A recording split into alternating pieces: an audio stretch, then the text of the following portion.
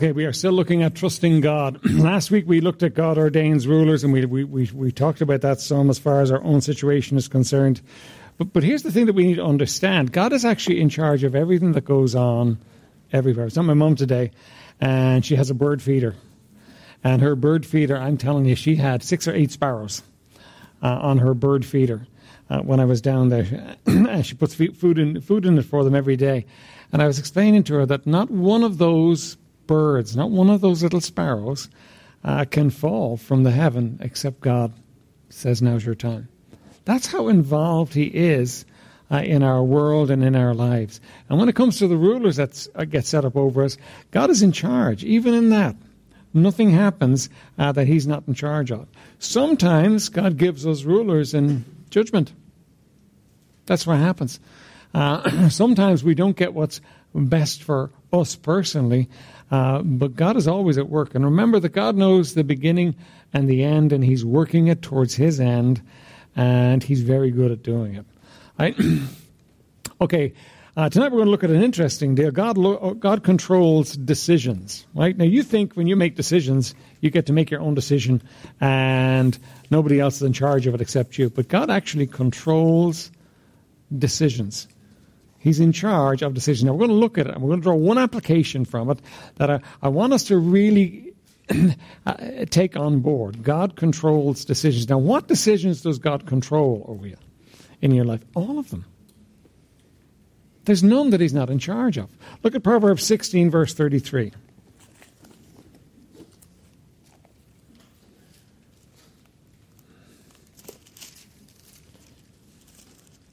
Proverbs 16 and verse 33. The lot is cast into the lap, but the whole disposing thereof is of the Lord. Now, through the centuries, through the ages, one of the ways of deciding tough decisions that really couldn't be, where you couldn't, on the basis of the information you had, make a sound decision, was to cast lots. So, I mean, you've seen it done, but it was done when choosing leaders at times. And what happened was, whoever drew the short lot, or the long lot, depending on what you said, they were the one that won in it. What our verse is saying to us, though, is that when you're casting lots, when you're drawing on the lot, God's in charge of who gets what in it. Anybody think of a biblical example where they used a lot in New Testament times? Jonah, okay. Well, in Jonah they drew lots to find out who it was. Now, did they find out who it was? They did. It showed Jonah, didn't it? Okay, New Testament. Yeah. Yes, when they were choosing, I think it's Acts chapter 2, isn't it? When they were choosing a replacement for Judas, they used a lot. Right? But what they were depending upon, see, it sounds to us like a crazy way of doing it, but what they were depending upon was the truth of Scripture that God's in charge of even the lot. Now, that's a level of understanding and control that we're really not familiar with, isn't it? We tend to think that a lot of things happen in our world just random. That's just what happens. But you know what? God's much more involved than we'd like to think that he is, right? Now, look with me at 2 Samuel chapter 16. We'll read some of this story because it'll actually impress it upon you more if we read some of it. 2 Samuel chapter 16.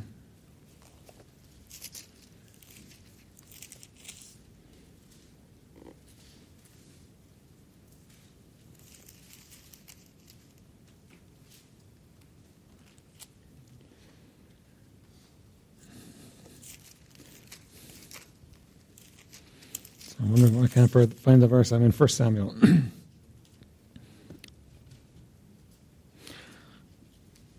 Now, what we're seeing here is we're seeing David is on the run from Absalom. Right?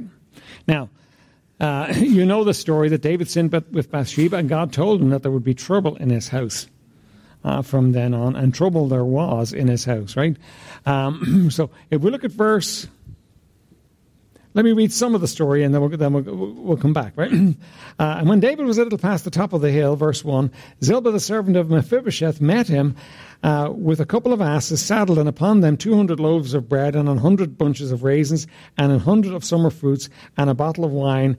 And the king said unto Ziba, What meanest thou by these? And Ziba said, The asses be for the king's household to ride on, and the bread and the summer fruit for the young men to eat, and the wine, and such as be faint in the wilderness may drink. Right? So David's on the run from his son. He's out in the wilderness, and Ziba comes, one of the wealthy men from that area, and he takes care of him. Right?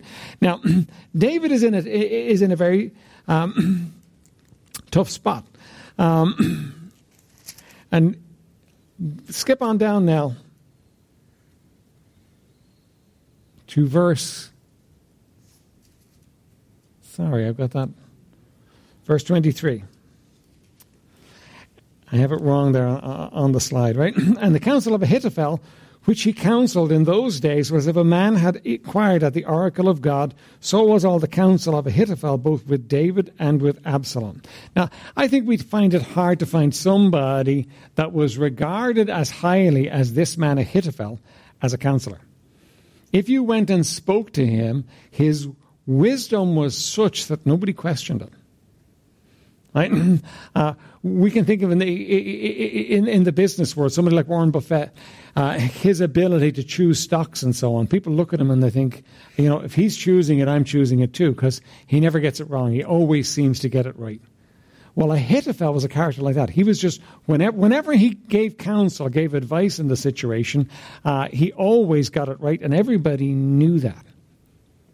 Right? Now, what's going to happen in this story, though, is that Ahithophel and Hushai are both counselors. Hushai was David's friend. He was his companion, his friend. He was his counselor. But he wasn't as highly regarded, apart from by David, as Ahithophel was. Right? So Hushai goes to be with David, and David says, No, don't come with me. You need to stay. You need to go back, and you might be able to overturn the counsel of Ahithophel, because Ahithophel is going to give good counsel about how to sort out the situation, and you might be able to just overturn it. So Hushai, being a good, loyal servant as he is, he goes back. Right? But really, Ahithophel's counsel is going to nail it. Right? And Hushai's not going to be able to overturn that, right? And he's already told Absalom to go into David's concubines, which was wicked beyond measure. But he went into David's concubines, which proved to all of Israel that he was no longer turning back to his father, that you could actually follow him now. So Ahithophel's counsel has been good as far as what he's saying, right? So chapter 17, verse 1, Moreover, Ahithophel said unto Absalom, Let me now choose out 12,000 men, and I will arise and pursue after David this night. And I will come upon him while he is weary and weak-handed, and will make him afraid. And all the people that are with him shall flee, and I will smite the king only. And I will bring back all the people unto thee. The man whom thou seekest is have all returned, so all the people shall be in peace. And the saying pleased Absalom well, and all the elders of Israel. They said, that's good counsel. Coming from Ahithophel, the oracle of God, that's good counsel. Then said Absalom, Call now Hushai the Archite, and let us hear likewise what he saith. And when Hushai was come to Absalom, Absalom spake unto him, saying, Ahithophel hath spoken after this manner. Shall we do after his saying? If not, speak thou. And Hushai said unto Absalom, The counsel that Ahithophel hath given is not good at this time. For, said Hushai, Thou knowest thy father and his men, that they be mighty men, and that they be chafed in their minds, as a bear robbed of her whelps in the field. And thy father is a man of war, and will not lodge with the people. Behold, he is hid now in some pit or in some other place, and it will come to pass, when some of them be overthrown at the first, that whosoever heareth it will say, There is a slaughter among the people that follow Absalom. And he also that is valiant, whose heart is as the heart of a lion, shall utterly melt. For all Israel knoweth that thy father is a mighty man, and they which be with him are valiant men. Therefore I counsel that all Israel be generally gathered together unto thee, from Dan even to Beersheba, as the sand that is by the sea for multitude, and that thou go to battle in thine own person. So shall we come upon him in some place where he shall be found, and we will light upon him as the dew falleth on the ground. And of him and of all the men that are with him there shall not be left so much as one. Moreover, if he be gotten into a city, then shall all Israel bring ropes to that city, and we will draw to the river until there be not one small stone found there. And Absalom and all the men of Israel said, the counsel of Hushai the Archite is better than the counsel of Ahithophel. Right? Now, think about this. Ahithophel's counsel was actually the right counsel. If Ahithophel had taken an army right then and gone after David and caught David and killed David, battle over, the nation were already turning to Absalom, it would have worked. It was good counsel. It was solid. It was the best counsel that there could have been. Hushai, who's David's friend, right? And at best, he's suspect because he's a turncoat, comes along and gives this advice, and everybody says, you know what? That's the way we need to go. That's what we need to do. Now look at why. For the Lord had appointed to defeat the good counsel of Ahithophel to the intent that the Lord might bring evil upon Absalom. Why did they take Hushai's counsel instead of Ahithophel's counsel? Because the Lord had appointed it. He was actually in charge. Now, you look at that situation and you see men listening to counselors, and you're looking at the advice that's going to be given, and you imagine the best advice is going to be taken. Don't you? I mean, these are not fools. These men are risking their lives to follow Absalom. You look at this situation and you expect that they're going to actually take the best counsel, but they don't, because God steps in. Now, how does that apply in your life? Do you ever have somebody making decisions about you? It's kind of a scary feeling, isn't it? But they're actually making decisions about you. They're actually talking about you. Maybe it's to give you a promotion. Maybe it's to fire you. Maybe it's for whatever reason. But they're talking about you. Which counsel is going to be taken? The Lord's. Whatever the Lord wants to do is going to be done. Now you say, well, hang on a minute, Pastor. That doesn't fit for me because I've had people do the wrong thing by me. Well, hang on a minute. I understand it may not have been what you wanted at the time. But I wonder, was it the wrong thing by you? Maybe the wrong thing in the short term, but maybe the best thing in the long term. See, all things work together for good. To those that love God, to those who are the called according to His purpose. God is working everything out for your good. God is working in situations in ways that you can't even see. So when decisions are made regarding you, God's involved. Now, what does that do in your life? How does that affect you? If it's good, you're happy, and if it's not, you're sad. Well, that's kind of the surface of it. But what would that do for you? How many of you can recognize a situation in your life where somebody was making a decision about you that really made you feel uncomfortable, and you wanted it to go one way? Okay, the judge. That's a good example. Yeah, where the judge is making a decision, and he's sitting there, and maybe he's taking counsel. Maybe it's a jury. Maybe it's a boss. Maybe it's a doctor in a hospital. And he got it wrong. Now, is that beyond the control of God? Is it? No. God's there. Listen, if He knows every sparrow by name and none of them die apart from Him, and if He knows every hair on your head, He also knows exactly what's going on, and He's able to influence any decision He wants in your favor. And He does. We just don't always recognize it as being in their favor. But God's able to take an influence. There's no situation that's beyond Him. By the way, interesting thing that when Ahithophel heard what they'd done, he knew it was a disaster. He knew that they were going to lose, and so he went out and hanged himself. He set his affairs in order and he hanged himself because he thought, you know what, this is over. These people have just gone the wrong way. He was that sure that his counsel was right. And it turns out to be the truth. Because when they go after them, they don't win. David and his men win. But God's in charge. God's working these things out. Now, dig into this. Because this means that I'm never, ever the victim of circumstances. Let me give you another one. There's Mustafa in Iran. Good man, a godly man, leading house churches, and all of a sudden he gets caught, and he gets tried, and he gets sentenced to a year in prison, which could mean death in that country. And he's at the mercy of these persecutors that hate him. Or is he? Is God involved in that? Could God change that if he wanted to? Of course he could. Mustafa's not a victim of anything or anybody. Mustafa's in the place where he's actually serving God. And you know, God can choose to let him off that, or God can choose to have him go through that. Whatever he does, God will be with him in it. But he's not a victim. And you're not a victim either. Don't we sometimes think, you know, a judge that's got an axe to grind, he wants to make it hard. Yeah, but you're not at the mercy of a judge. God's involved. Always. You're not at the mercy of the boss.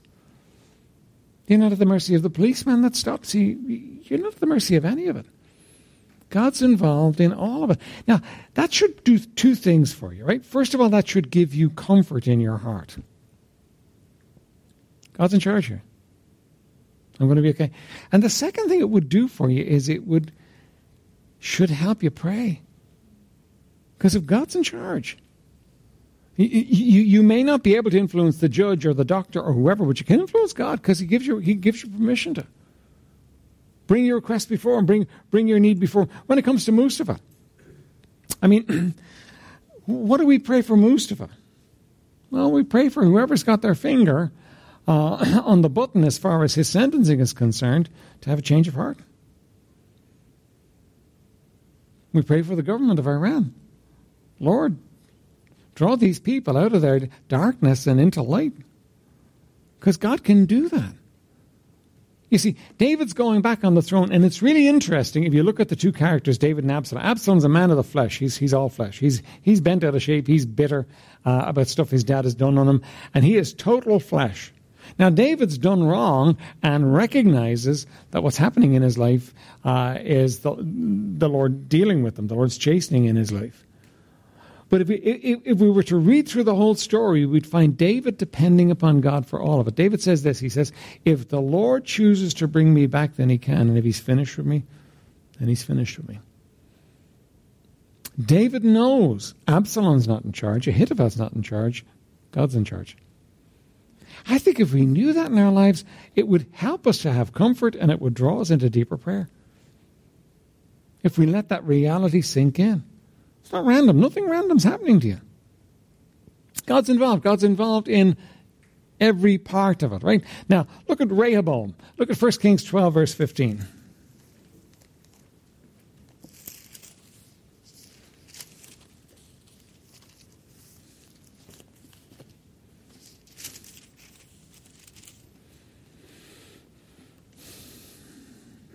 Now, you know this story, right? Rehoboam is whose son? Whose son is Rehoboam? Pardon? No. Rehoboam is actually Solomon's son, right? Some of the names get mixed up. They'll start sounding alike, right? But Rehoboam is Solomon's son. Now remember, what did Solomon do that God told him, you're off the throne. I'm going to take it away from you. Well, not in your lifetime for David's sake, but I'm telling you, it's gone. What did he do? Pardon? Worshipping idols. Yeah, with his wives, he worshipped idols, right? So God told him that he was going to take the throne away from him. And so his son Rehoboam comes to the throne. Now remember, Solomon was a very wealthy and a very wise man, but he was a hard king too. He exacted great burdens on the people. By the way, God warned them when they chose a king that that they would have trouble. The king would exact burdens. He would take their money. He would take their children. He would take their men to be soldiers. God had warned them, but they insisted they were going to have it. And by the time we get to Solomon, that's in full flight. And Solomon is doing amazing things financially, but you know what? He's bleeding the people dry to do it.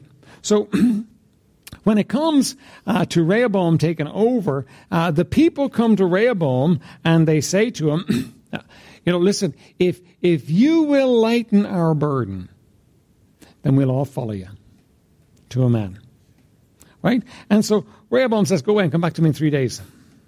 I'll make a decision. So Rehoboam goes and he talks to the old man, his father's counselors, the men that had been around for a long time, and they say, your dad was a tough man. He exacted a lot of these people. You need to cut them some slack. You need to make it better for them. You make it better for them and they'll serve you. And then he goes to the young people. And he said, what do you think? And the young people said, don't show any weakness. You need to go after them. You need to tell them there's no way you're going to make it harder than your father ever did. You need to be the boss from the beginning. Right? So that's exactly what he does. Verse 14 there of 1 Kings chapter 12. And he spake to them after the counsel of the young men, saying, my father made your yoke heavy, and I will add to your yoke. My father also chastised you with whips, but I will chastise you with scorpions. Wherefore the king hearkened not unto the people, for the cause was from the Lord, that he might perform his saying, which the Lord spake by Ahijah the Shilonite unto Jeroboam the son of Nebat. Right? Well, you know why he took the wrong counsel? And he took the wrong counsel because the nation is split at this point. Right? 10 tribes walk away. 2 tribes stay with him. He took the wrong counsel because it was appointed of God. So understand that God is in the council room, that God is in the boardroom, that God is in the jury, that God is in all those places, and he is working. You don't have any control in those situations, but he does. And you can ask him. Now, he's going to do what's best. He's not always going to do what you want him to do. When God decides to do something in your life, he's going to do it, even though it may not be what you want him to do. But you can certainly pray and ask him and know he's in charge of the situation. So that when it goes against you, when the decision is not what you wanted it to be, you can have comfort and know, no, God's in this. I'm okay. This is going to be okay. God's in this. God's in the situation. Because he always is in the situation. There's never a time when God's not in it. So if we remember that, it's a tremendous help to us as we look at our lives and look at our situations and realize, oh, God's involved in my situation. God's in charge of my situation, right? Okay. God determines military victories. Now, what do we think about military victories? Oh, we've got some flashpoints in the world right now, don't we? We've got ISIS. That's a pretty scary situation. We've got Russia muscling up like it hasn't done in a long, long time. They kind of let it go for a while, but they are muscling up now. And you watch their parades and you listen to the talk, and they are muscling up today. Right? And they have just threatened that anything that flies over Syria that they haven't agreed with, they will shoot it out of the air. Now, you know what that means? That if Russia starts shooting American planes, that's an act of war. I think that's not even the Cold War anymore. That's going to be a hot war. Right? So you got that situation. You got North Korea, where he's planning on firing a nuke as soon as he can get one to go far enough, and just crazy enough to do it. Just crazy. Volatile situation. You got China muscling up as well. You've got Israel and all the neighbors around it that would gladly extinguish it in a heartbeat. So you've got a powder keg in our world at the moment, right? Now, who's going to win if there's a war? Let's say we go and we talk to Putin and we say, well, who do you think is going to win the war? Well, he's going to beat his chest and say he's going to win the war. And if we press him and ask him why he's going to win the war, he says, because I'm right. If we go to America, we're going to get the same answer. We're going to get the same answer all around. Everybody's going to think they're right.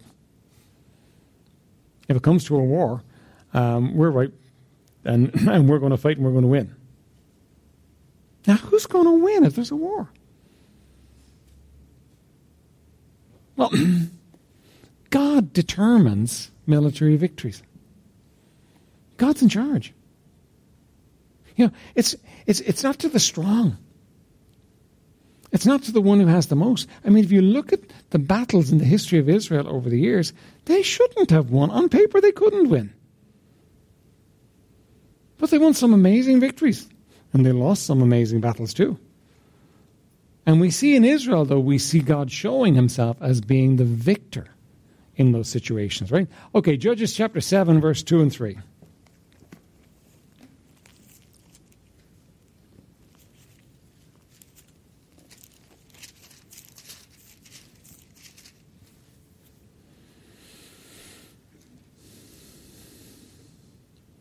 Now, this is absolutely an amazing situation, right? Verse 1, Judges chapter 7, verse 1.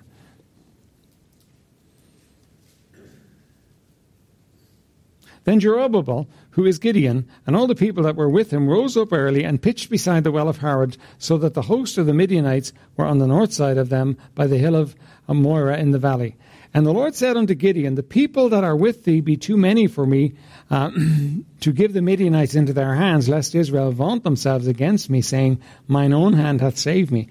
Now therefore go to the people, proclaim in the ears of the people, saying, whoever is fearful and afraid, let him return and depart early from Mount Gilead. And they returned of the people 22,000, and there remained 10,000. Right now they are going against an army that the 32,000 people hadn't got a hope of winning anyway. Right? And God comes to Gideon and he says, Gideon, listen, there's too many. Thin out the crowd. And so he thins out the crowd. Now, they definitely haven't got a hope. It's only 10,000. He thins them out eventually to 300. Against an army that the 30,000 couldn't have won against, they ends up with 300. Why? First reason is because God doesn't want Israel taking the credit for this thing. Second reason is this, because he wants to give them the victory, because he's in charge of who wins the battles. So, listen, you may well wake up some morning in your lifetime to a war that's broken out that is definitely going to be terrifying. But you don't need to be terrified, because God is in total control of it all. I mean, Kim Jong-un, the Korean leader, I mean, every time I see him, it makes me shudder, because he just looks totally crazy, you know? And he spouts crazy stuff. And, it would be very easy for us to get to the place where we're kind of thinking, okay, there's all those ships out there looking in on him. You know what? If it goes wrong, it's going to go terribly wrong. Well, but nothing's going to happen apart from God. Now, that doesn't mean a war can't break out, because we don't know the mind of the Lord. That doesn't mean that we're not saying God's going to keep it and make it work. That doesn't mean that we, the West, would win, because God doesn't tell us that. What that means is that God is in charge of all of it, and nothing is happening apart from him. That ought to give us comfort, right? Jonathan in 1 Samuel 14, 6 and 15, Jonathan makes this great... We'll look at his statement, because I'll get it wrong if I quote it to you, right? 1 Samuel 14, verse 6.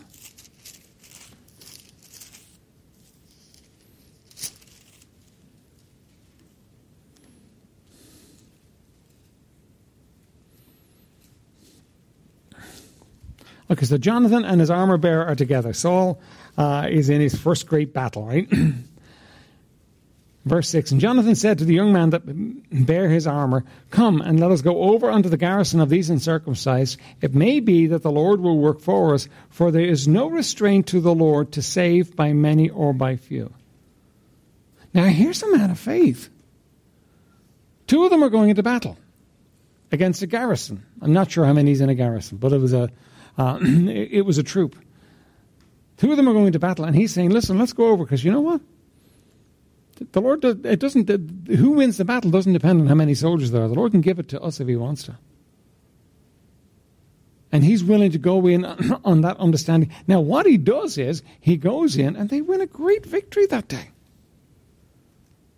They win a great victory because he goes in knowing who gives the battles. Right? 1 Kings 20, verse 28 and 29.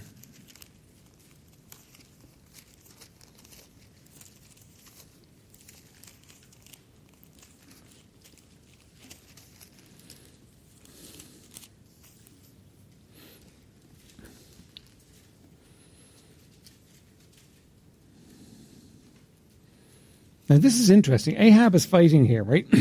Now, if you were God, would you give Ahab any victories? I wouldn't. Right? I would sit on Ahab and make sure everything he tried to do failed. Right? But watch what happens here. And there came a man of God and spake unto the king of Israel and said, Thus saith the Lord, because the Syrians have said, The Lord is God of the hills, but he is not God of the valleys. Therefore will I deliver all this great multitude into thine hand, and ye shall know that I am the Lord. And they pitched one over against the other 7 days, and so it was that the 7th day the battle was joined, and the children of Israel slew of the Syrians 100,000 footmen in one day. Now here's what happened. Ahab, because God led him, had actually won a battle against the Syrians. And they decided, well, you know what, it's just because we were fighting on the wrong ground, and their God works well on that kind of ground. And God took offense. Do you know that God takes offense sometimes? God took offense and said, okay, I'll tell you what, I am going to have you really routed now.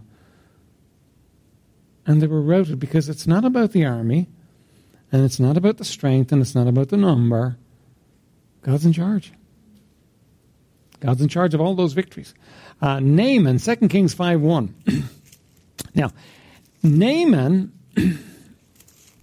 is not a believer, not at this point anyway. Right? He's going to become a believer because of the little maid from Israel that speaks to him. But he's not a believer at this point. Now look what it says about him.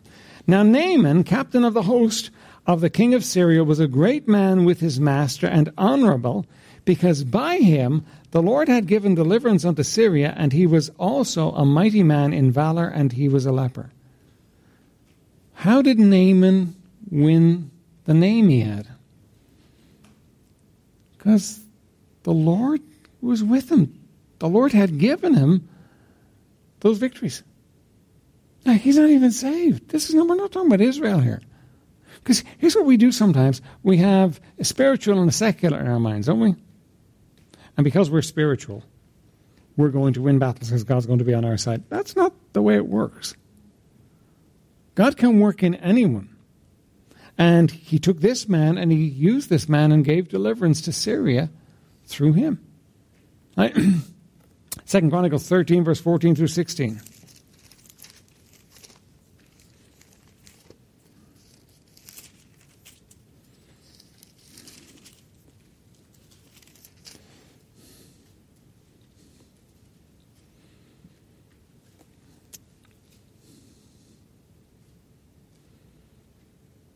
And when Judah looked back, behold, the battle was before and behind, and they cried unto the Lord, and the priests sounded with the trumpets. Then the men of Judah gave a shout, and as the men of Judah shouted, it came to pass that God smote Jeroboam and all Israel before Abijah and Judah, and the children of Israel fled before Judah, and God delivered them into their hand. Now this is an even more interesting one. This is Israel, north and south, at battle now. Right? And Judah realizes that they are in trouble. And so they cry out to the Lord, and they give a shout, and God gives them the victory. Now here's a question for you. If they hadn't cried out to the Lord, would they have had the victory?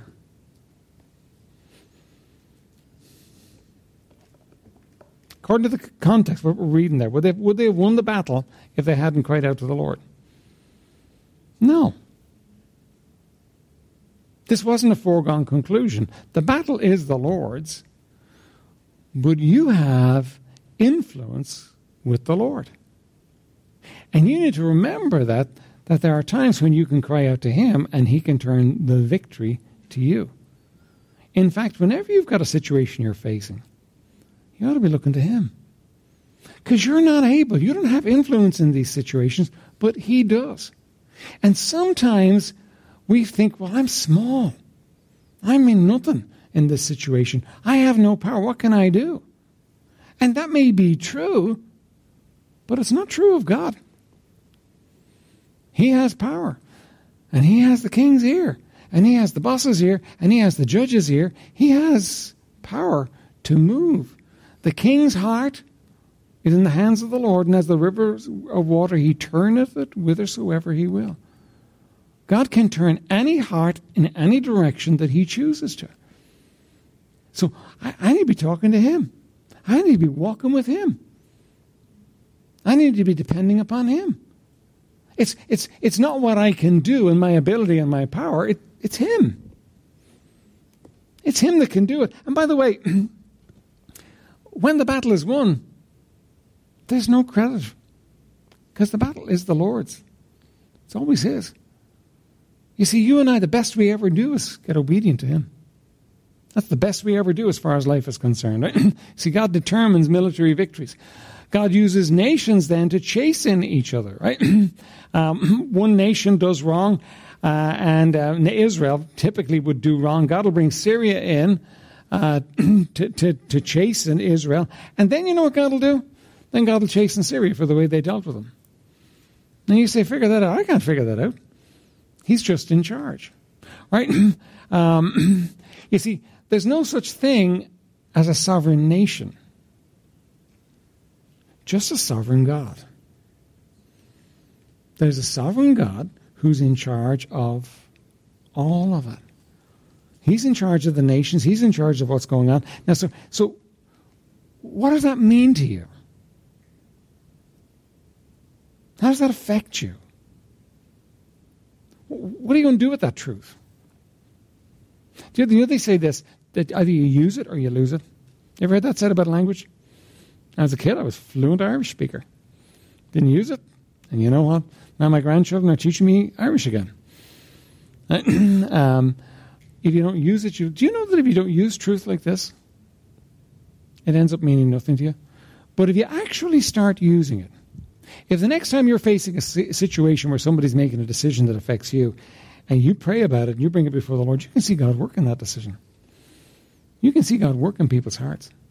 Next time you look at the news and you get scared because you think of what might happen if this happens and that happens and the other happens, just remember, no, God's in charge. God's in charge. I remember reading a story in the Second World War of, and I forget the man's name now, but what they used to do was they used to spread out a map of the war. Right? And they would then pray over every engagement. Now, they were English, so they're obviously praying for the Allies, but they would pray over every engagement in the war. And the story was that when they were praying, they were seeing amazing things happen. Now, we don't think of that when we think of wars, do we? We just think wars are wars and they run. But, you know, they prayed over it and they saw great things happen. Do you know that you can pray over your situation? You know, we have a Muslim world out there. We have just a people that are just so angry and so hateful for a large amount of them. Iran is just hateful towards the West. Right? We don't have much power to change them. But God does. You know, you could have America go in and do regime change. But that's not very successful. But you know, when God does regime change, that's successful. When God takes one power and takes it down and replaces it with another, that's successful. Do you know that we could pray for God to change those nations? We could pray for North Korea that God would actually change. You're saying, me pray for... What have I got to do with that? Listen, you're a child of the King. You could pray for those situations. You could pray for God to work in those situations. And honestly, I think we think way too little of our power. We have power with the one who rules in the boardroom of Kim Jong-un. He rules in that room. We have power with the one who rules in the parliament in Iran. We have power with God in all these situations. You know what? There's a lot more to this prayer thing than just praying that you'll have a happy life for the next few days. You got power to touch the throne of God, to change the world. And I think one of the things we're going to realize when we get to heaven is there was so much more available that we could have done. That our picture was just way too small of what we had in him. All right, any questions? We're going to go to prayer and get you out of here tonight because you're flagging in the heat, okay? By the way, this is one of the very few occasions in Ireland when it didn't help to open the windows because the air out there was warmer than the air in here. I tried it earlier and I could feel it. It was warmer out there, so I left them closed, right? Any questions? All right, listen. What we're seeing as we go through this is our God is in charge of everything. Nothing is happening in your life apart from him. Father, we thank you for this evening. Thank you for this people. Now, blessed Spirit of the living God, would you work in our hearts? Would you help us not just to learn truth, but to take truth on board, Lord, that we would live it and know it as a reality. In Jesus' precious name, amen.